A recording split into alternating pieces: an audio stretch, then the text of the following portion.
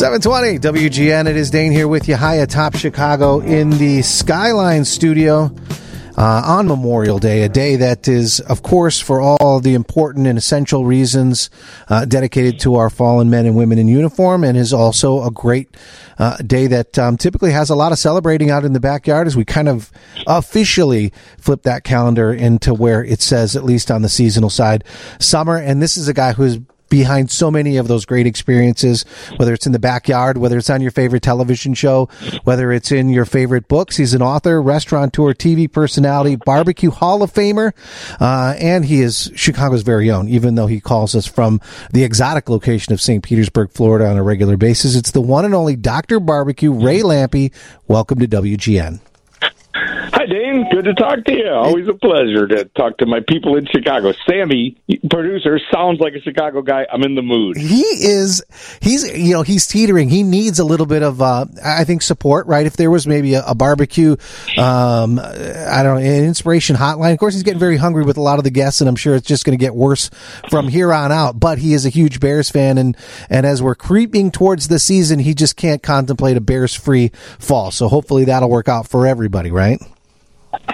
Yes, I'm on that team too. Plus, down here we were all full of the Tom Brady stuff, man. It's crazy down here. I was going to say, Ray, do you have you purchased your Tom Brady jersey yet? And are they in every single store? Is the Tom Brady jersey the top seller down there? Oh, I'm sure they are. I don't know if they're in the stores yet, but they will be for sure. It's mania down here. I mean, they've already these people are making their Super Bowl reservations, but they don't have to because the Super Bowl's here. So it's like karma. They believe it. Oh, that's exciting stuff. It was cool to see those guys playing golf and whatever. You know, I think we're so starved for sports, and starved is, of course, a kind of a food pun, but, you know, we're missing out on a lot of the things that we know and love. And a lot of that, as far as like in the barbecue world and a lot of these great food events, you know, whether it's festivals or certainly on the competition side, it's all been pushed back. But you are there giving us, you know, you've been called into service, and, you know, whether it's the videos that you're making, those great videos in your backyard, which is the latest TV set, or whether it's, you know, it's some of the virtual contests that you're a part of with the turkey. I mean, you've been pretty active. Yeah, well, we've all had to adapt to whatever we can do, and frankly, those of us that are used to being the center of attention, you know, we had to sort of do it a little different now. I've been standing out by my grill and baking all. The other day, I had the food processor out there. I made some beer cheese, so yeah, it's been a lot of fun. And these I judged a virtual barbecue contest for the turkey smoke folks who are behind this one, and so I did it yesterday. I got to tell you, that's rough, though. 59 entries, and you don't get to eat it. So it's just and they only got about Sammy? 4. It's ridiculous. So you get like 3 pictures, a written recipe, and about a 10-second video. And it's like you look at it and it's like, well, it looks good, but somehow I got to decide what that would taste like. But I think it's keeping us all from going stir crazy, and it was kind of fun. And I guess there'll be a winner. It's just kind of hard to pick the winner and not have ever eaten the food. It's a different world for sure. Well, we're trying to find some workarounds to give people sort of an idea to keep on topic and experience at least a little part of it. We just had Emily Detweiler from KCBS on a little bit earlier in the program, and she had mentioned that one of the upsides of the virtual contest is that people that aren't necessarily, you know, it can be an intimidating situation, really, whether you're, you know, a competitor or able to, you know, get in on that side, you can still kind of participate, right, and certainly see what's going on, even if you're not, you know, already locked in. Yeah, well, and we're always, you know, as competition cooks, we're always looking for feedback, whatever that may be. So sitting at home, you're cooking, you get the feedback, and then you get to actually eat it for dinner, which is kind of unique. But Emily's the one that warned me. She said, there's 59 entries. It gets a little monotonous.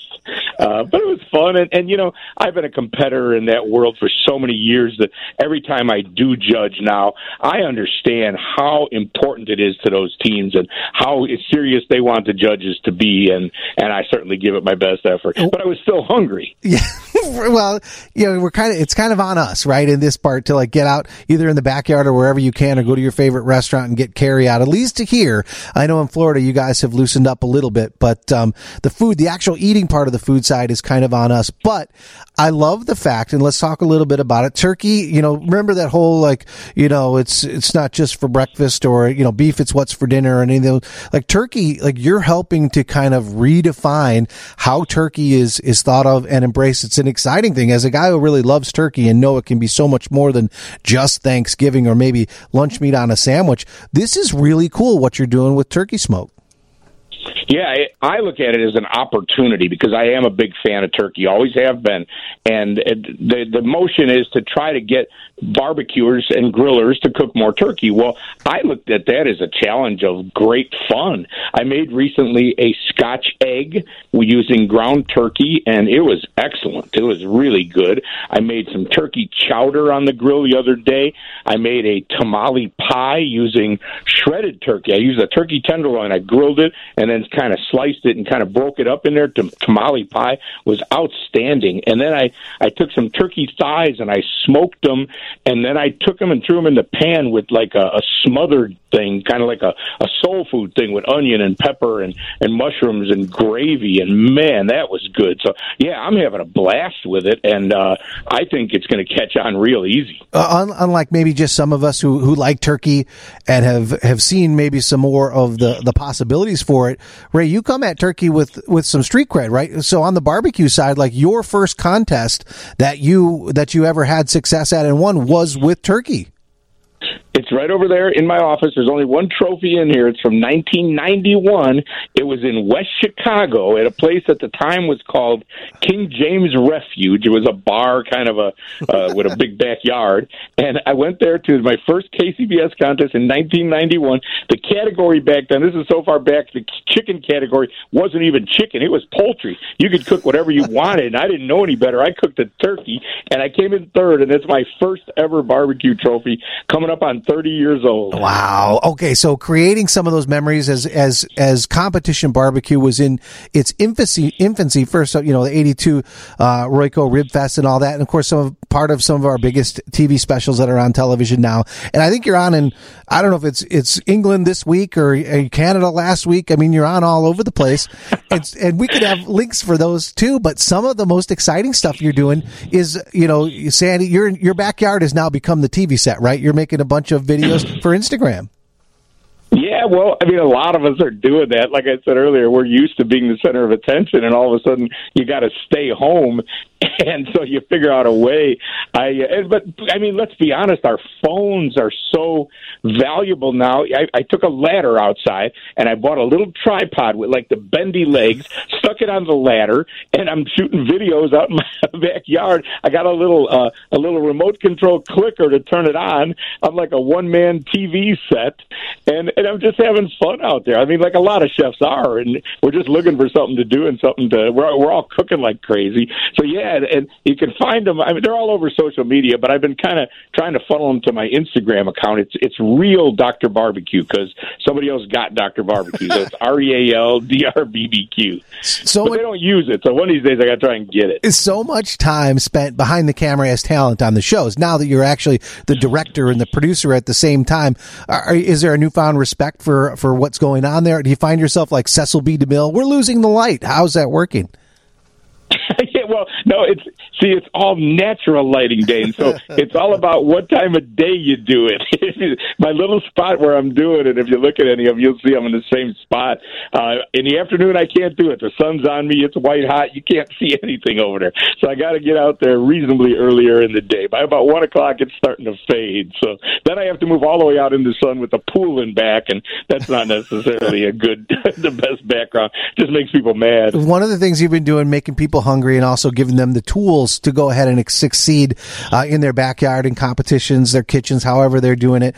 We all know the great ambassadorship with Big Green Egg, taking it from really kind of an odd thing to now aspirational cooking. Everybody knows what it is. Everybody wants one, and lots of people have them. And so the latest thing that I think is again really exciting, and this is something that is new as well. You've always been a supporter of this, and again, there's street cred and I think some authenticity authenticity here too is Dizzy Pig, right? So you've been with them and supporting them and knowing what they've doing for a long time, but now been able to go full force supporting those brands.